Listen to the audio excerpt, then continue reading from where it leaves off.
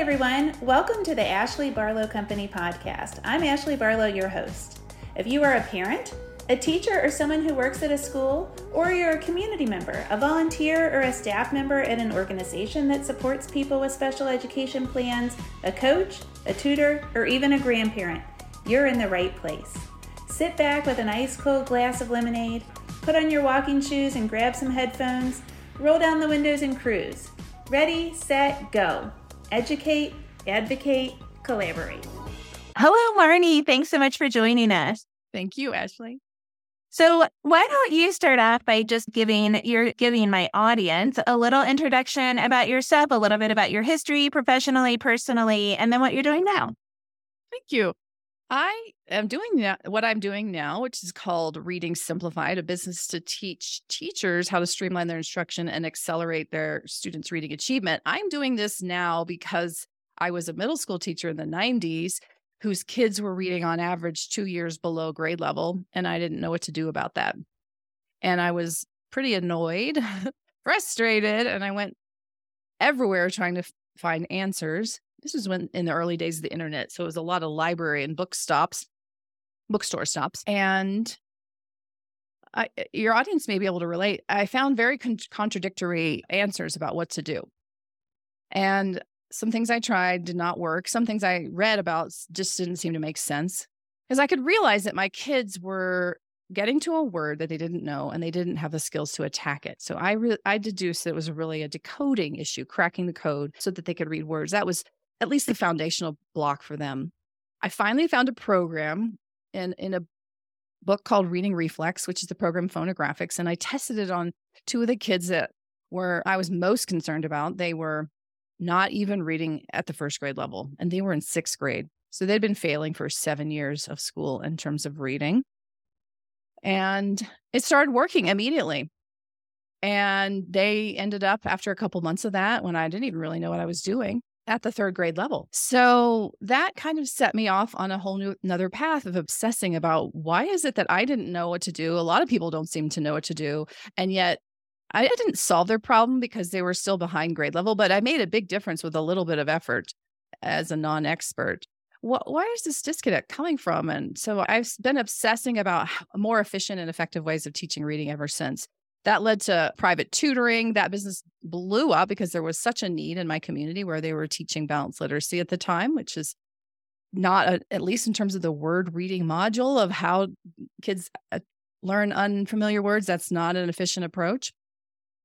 And then I was getting success with my students, but their teachers were telling them to not do what I was doing. Let's look at the letters inside of words. They were telling them to look at the picture or make a guess. And so I went to the University of North Carolina thinking, I'm going to do research on this because this is perplexing. And then I realized, we have the research. This is not a good practice, and it's well known to researchers, but it's just not disseminated. It has become more of my role ever since then. As I was a doc student, I had an unusual chance to develop a reading intervention for kindergarten and first grade struggling readers and their teachers.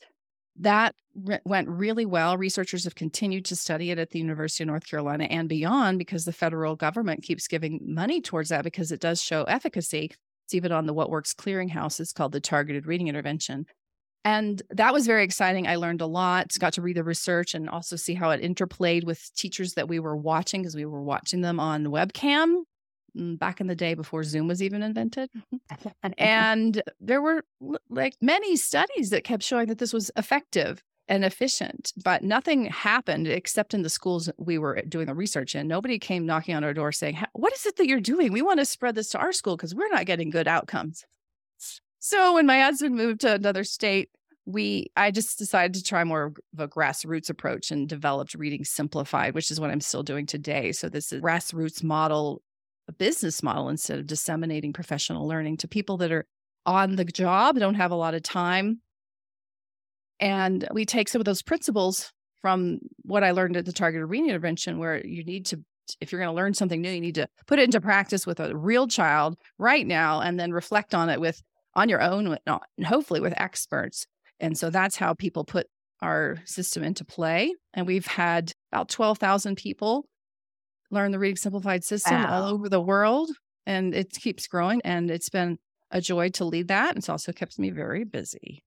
That's incredible. Such good work. I don't think I told you, we just chatted for a long time, and I don't think I told you, but reading has been like a big focus for me over the last year. I'm just seeing reading. Honestly, I do so much in the ID community, students with intellectual disabilities and cognitive impairments, and I am seeing that reading is the pathway to schools kind of manipulating things to put kids into self-contained classrooms, and more proactively, reading as the pathway for parents to continue to pursue inclusive environments for their children. And so that's really the motivation behind it for me. But we've also continued to really want Jack to develop as a reader. And so unlocking that for him has been cool. So let's talk about this concept of the science of reading. And I think maybe we should do it in the context of balanced literacy, structured literacy. Yeah. Because I think that's like kind of, it sounds like as you were going on this journey and they're like, look at the picture, look at can you get from the first letter what that word might be, what might make sense? I don't know, by the way, have you listened to the podcast Sold a Story? Yes, I highly recommend everyone in your audience listen to it if they haven't already. It's amazing. And it really helps explain all these kind of things. Like, how could we have gotten into this mess? And even if you're like us, that you always knew that there was a better way to teach reading. I remember my mom being a first grade teacher and coming home and being like, they want for me to put a Post-it note over the word and then be like, what do you think this word might be? And she's like, this is dumb. And my mom was using sand trays, even back in like the 80s, to get the multisensory component to reading. So it's so interesting to me that like we fell down this path of balanced literacy. So why don't you maybe talk to people about the science of reading within that context? Right now we're speaking a foreign language.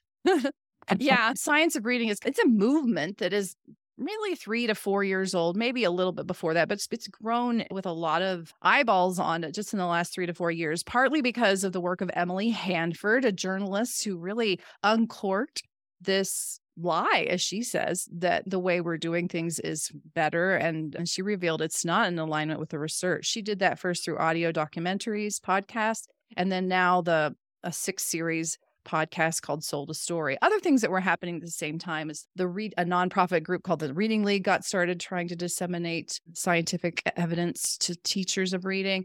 A lot of moms usually of dyslexic children banded together in multiple states, like with groups called Decoding Dyslexia, to get laws changed. And so that is this movement to bring awareness to the educators and the school community, but also the public at large about this very large body of research that points to how the brain learns to read. And the brain learns to read by being taught explicitly how our code works. And when we send kids away from print and not looking at every little part in the word as their primary strategy, they actually develop very inefficient and ineffective brain pathways. You can even see brain scans of poor readers. Their brains it appears as if they're lighting up in these brain scans on the right. And a good reader, their brains seem to be lighting up on the left. That's where we know a good reader is going to be developing her skills, is with the phonological processing mostly on the left side and recognizing the words mostly on the left side.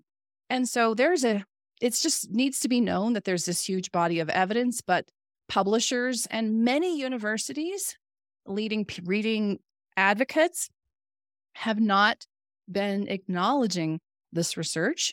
And university folks, they will get in their silos and talk amongst themselves on one side of the continuum, and cognitive psychologists, neurologists, special educators, speech and language people, they will be on another silo, really, and neither the twain shall meet. And so we've gotten to a terrible place where teachers for decades have been told, let's do what you said, let's cover up the word and help them make a prediction. That is a useful skill for someone who already knows how to read the word. So when you come to the word W-I-N-D, you're going to say either wind or wine because you know how to read.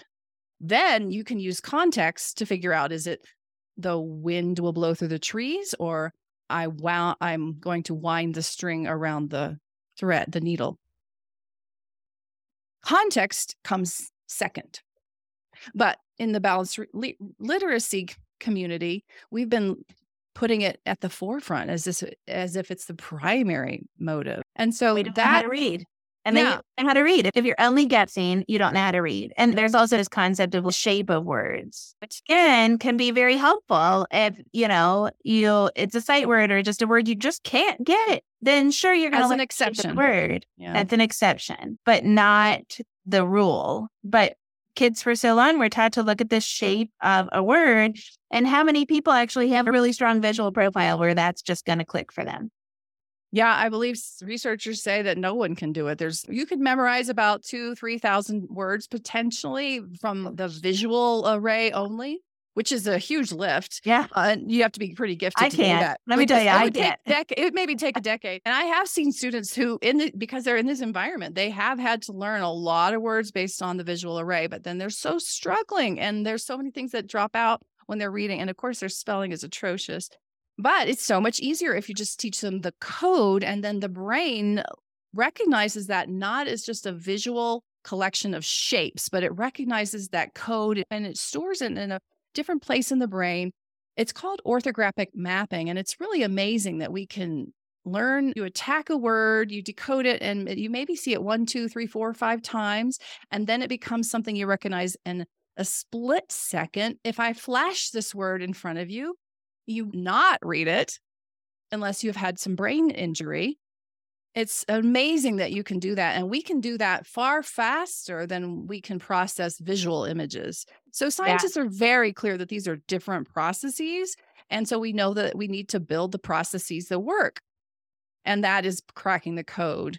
And just to wrap this up, there are many good practices in a balanced literacy environment. But what I think is, in terms of the early years, what is most important to understand is that the model of word learning, which has been called 3Qing, is not in alignment with the research. It could be very damaging for many children. Some children will find their way through it, but it's in spite of it. They crack the code underneath the surface, or with mom at home, something like that. Or maybe they have just a natural aptitude, they figure it out. So if we can take that 3Qing model out and help teachers understand how to teach kids how to crack the code, recognize letter sounds and put them together, and develop the phonemic awareness skills, which is the perception of individual sounds and words. So if they read the word down as down, which is fairly reasonable if you're a beginner, they need to play around with the sounds and say, oh, it's not, down's not a word. I'm going to pull out that O, try something else. Oh, out, down. Oh, okay. And then they're off to the races. And that is the integration of our existing language system, which includes hearing sounds and words, phonology, and the print, the spelling, the DOWN, and putting those pieces together in a playful way. And kids learn how to read a word, and then they read it a couple times, and then it becomes a word that they recognize by sight, and they're off to the races, building more and more words in their vocabulary, or their written vocabulary knowledge bank. So good. I mean, it really is that simple. And I think, the concepts of the science and reading are more familiar to parents, frankly, because this is the way that most of us were taught how to read, or at least people in pockets. It's been very varied in our history. Yeah, that's what I was going to say. So yeah. I think I'm 44. I tried to think of that the other day, but 44 or 45. And I'm like at the end of Gen X, beginning of the millennials. And I think that's like exactly where balanced literacy started to creep its way into schools, which is interesting. But let's talk about the components to science of reading. So let's talk about like phonological processing, phonemic awareness. I don't know if you do it using the rope or like what it makes sense, but I realize this is a really broad question, but let's start diving. No, I think it's an important one. And part of what I try to do is break things down. Don't say it in 30 seconds, but I hope that I can come up, I can connect with your audience in a more efficient way. So science of reading is very broad, and it would include certainly how we read words, which is really my area of expertise. And that's where most of our kids are tripping because of this 3Qing thing. But it also includes way more than that, like how the difference between reading online or reading a book, or where vocabulary intersects. So it's a very broad field. But zeroing in specifically on the question of what does the science tell us about how the brain learns to read, I think I can help with a model of that. Some people talk about the simple view of reading. Some people talk about Scarborough's rope. But when you don't have a visual in front of you, maybe I can build a different one. This also helps me more thinking in terms of how to diagnose a problem. So imagine a circle, and that will represent oral language. Really, reading begins with oral language. That would include various skills like vocabulary knowledge, understanding of syntax, sentence structure, even social expectations for how to respond to someone in language. So that's our circle. And if you don't have language, then it's very hard to read words, because that we build our knowledge of reading words off the backs of language. So we start there. And that's important for people who have young kids when they're not ready to teach them to read words. You're building them into readers when you're building into their language system. But how to read words is where, again, we fall down so many times. So let's talk about that. Imagine by the way, Marnie, that made me a very talkative mom. I just took a license to just be myself. I call it a language-rich environment. That's funny. Yeah. Yeah. And what I did was I stressed my firstborn out, I think, because I was trying to sing songs, read nursery rhymes, flashcards at her. And then my second one, I was too tired. And so she was less stressed. She didn't have that mid-afternoon crying. I always wondered, it was like, how language rich do we need to be? Anyway. Oh my gosh. Yes. Okay. Sorry, interrupted. So self-deprecating. So the circle is the language. Inside the circle, imagine a triangle. Okay. And the triangle has a few different levels. So the bottom of the triangle is sound-based decoding. And that is what I was talking about earlier with cracking the code. When the child sees the word that's spelled S-A-T, she needs to crack that code. That first squiggle is S, the second squiggle is A, the third squiggle is T, and she needs to put those sounds together or blend them, sat, to decode it, to then know that, it sounds like sat, and now I also know the meaning because this triangle of recognizing words is within this circle of language. So that is how we begin to read words. As I mentioned earlier, you decode a word once, twice. If you have a difficulty with reading, like dyslexia, maybe it's 50 or 100 times, but at some point that word becomes a word that you recognize in a split second, or becomes a sight word, a word that is so easy to read that, like I said, you can't even not read it. So then that builds into the second layer of the triangle. After sound-based decoding at the bottom, then you build into word identification, words you recognize in a split second. Those are sight words. And then you have to recognize a lot of those words to become fluent, which is the third level.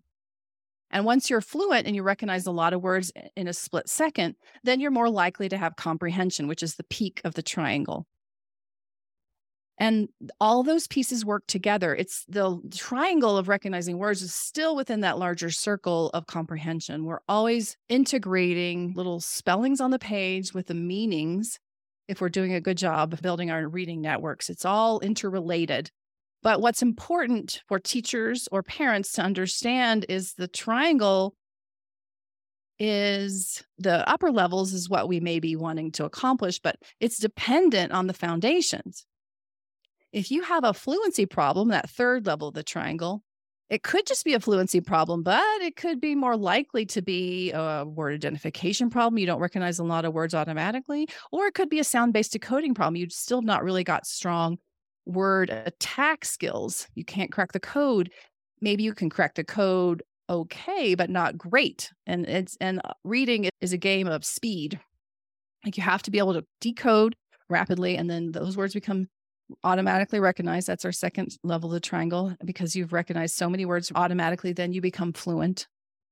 There's more to it than that, but these are some of the major players in the reading network that we're building when we're helping our children become good readers. I love that. I love that visual, and I love that explanation, because I'm thinking of, as you were talking, I was thinking of 1,000 meetings I've been at where the teachers have said, we just don't have the fluency. And I'm like, but can we get back down to the foundational skills? And I think another important thing of the visual, and I'm like the least visual person that you know, because I'm actually legally blind. Each thing get smaller as we go up the triangle True. because it becomes more natural. So we have to work on decoding. We have to crack the code. And that is a huge part of the triangle. It's the biggest part of the triangle, in fact, and that is also surrounded in our general conceptualization of language, all of language. I know a lot of And you're always building that for the rest of your life. So that domain never really stops being built. Yeah. Two things were coming into my head. Of course, all those meetings, but then also I know a lot of speech therapists that have really taken interest in reading and are tutoring and reading for that reason. And the other thing is my oldest is a voracious reader. Until middle school, he could not get enough reading. And what's fascinating is he puts all kinds of syllables together to make new words and he's a terrible speller, which is a thing. But he puts things together. And I think it's because he just loves language. Yes. So he just tacks a lot of syllables together and it's stuff that makes sense, but they aren't words. And I was a German teacher. I love language. I just love how reading and language are tied together. Those two kinds of things those could each be podcasts in and of themselves, but this is what we do. We just geek out about this around here. So let's talk about this. I like to give my audience skills and tools to advocate because that's what we're all about here is communication and collaboration at the IEP team. So the question is, how can parents advocate for more effective reading strategies at school? And I know that your answer is going to say, sometimes you have to explain that, which was the answer to the last question. But what have you seen that has worked at schools? You basically answered the question for me. Sorry. I'm just teasing. So if you think about, if you really want to get to the bottom of what the child's true issue is and then deal with that. And that's not something that all of our schools are doing a great job at right now here in the US.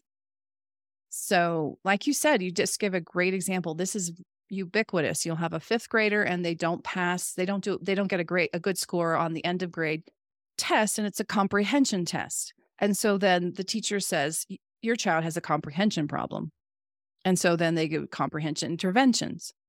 And that's probably not going to be a problem because you can always be working on comprehension for the rest of your life.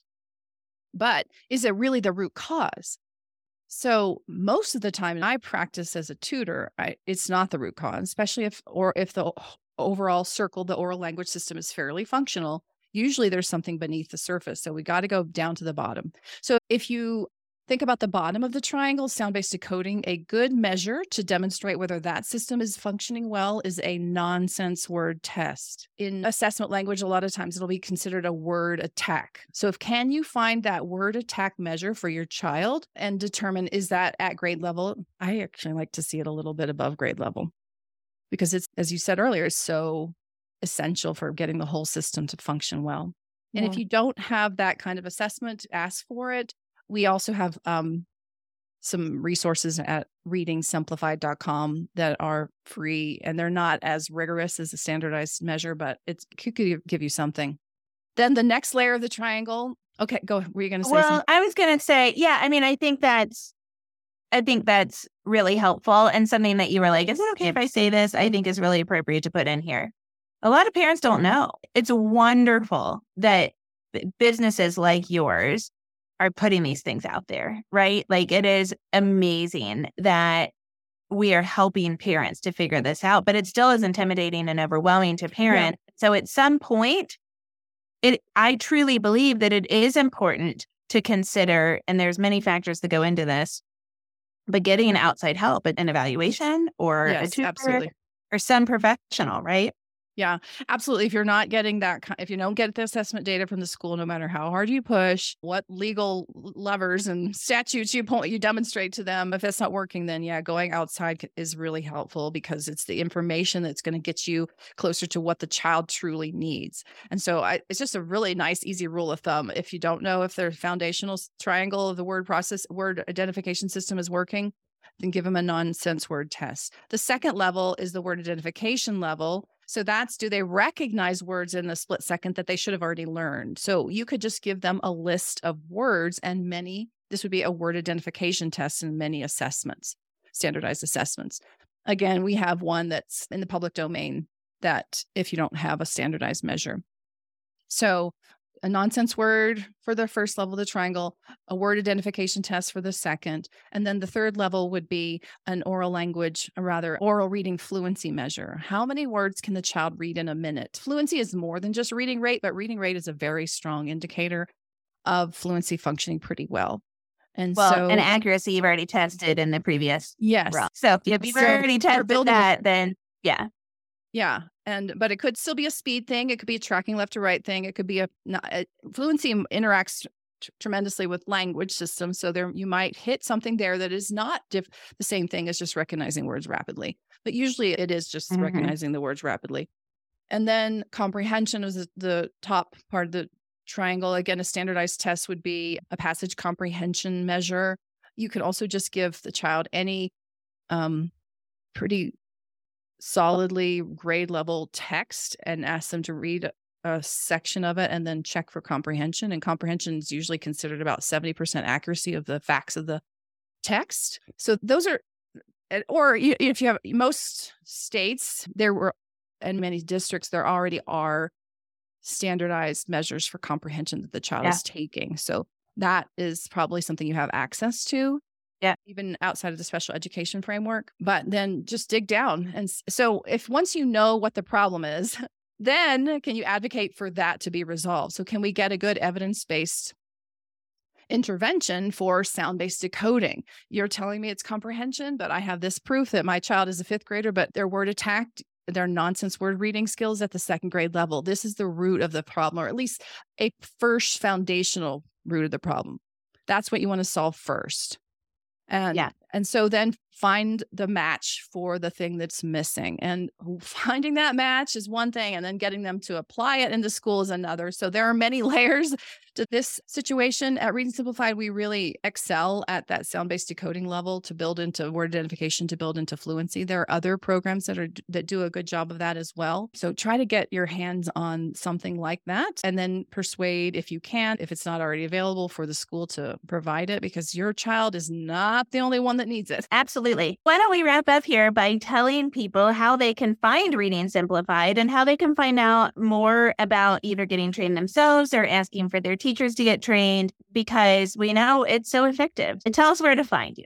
Thank you, Ashley. You can find us at readingsimplified.com. And the training approach that we use is called the Reading Simplified Academy. And so you can find that in the Learn section on our readingsimplified.com website. We provide the way of any teacher or parent learning the Reading Simplified system through the Academy. And it consists of about 9 hours of video in which you go through our system, which is just a simple 3-part lesson plan framework of rereading for fluency, a handful of word work activities, and guided oral reading. So as you are going through this main course, you learn about one of our core activities, say a word work activity, switch it. You learn about it, you get the materials, you go try it out with your child, and then you reflect on it in our Teacher's Lounge, which is an online discussion board. Then you repeat that cycle of reflective learning. You learn the new activity, which would be called Read It. And then the next day you work on both switch it and read it with your child, reflect on it in the Teacher's Lounge, and you go through this cycle. And this is a very powerful, in fact, evidence-based way of learning, whether you're a teacher or a parent, because there's a lot of information that's new, and job embedded professional learning is the best. And even if you don't think of this, if you're a parent, you don't think of this as your job, take the insights from research, doing it, taking knowledge and putting it into practice with a real child, your own, is going to be the most powerful way to unlock how the system works. And that's what we provide in the Reading Simplified Academy, just that ongoing support in a streamlined system. And it's fairly economical as compared to many other approaches for learning how to systematically teach decoding. So we invite people to check it out. And one way to check it out is to try the activity Switch It, which is a real hook for many of our kids. It's a game where they play around with sounds and words, and it's easy to implement, and it's really powerful what it does, but it's also fun. So you could go to readingsimplified.com/switch-it to get free guide and letter sound cards and get yourself started with that. Play the game for about 5 or 7 minutes. and see if that's applicable. And it would be applicable for your child if that bottom triangle isn't super strong. The bottom of the triangle, the sound-based decoding, that really targets that and builds up that skill. So good.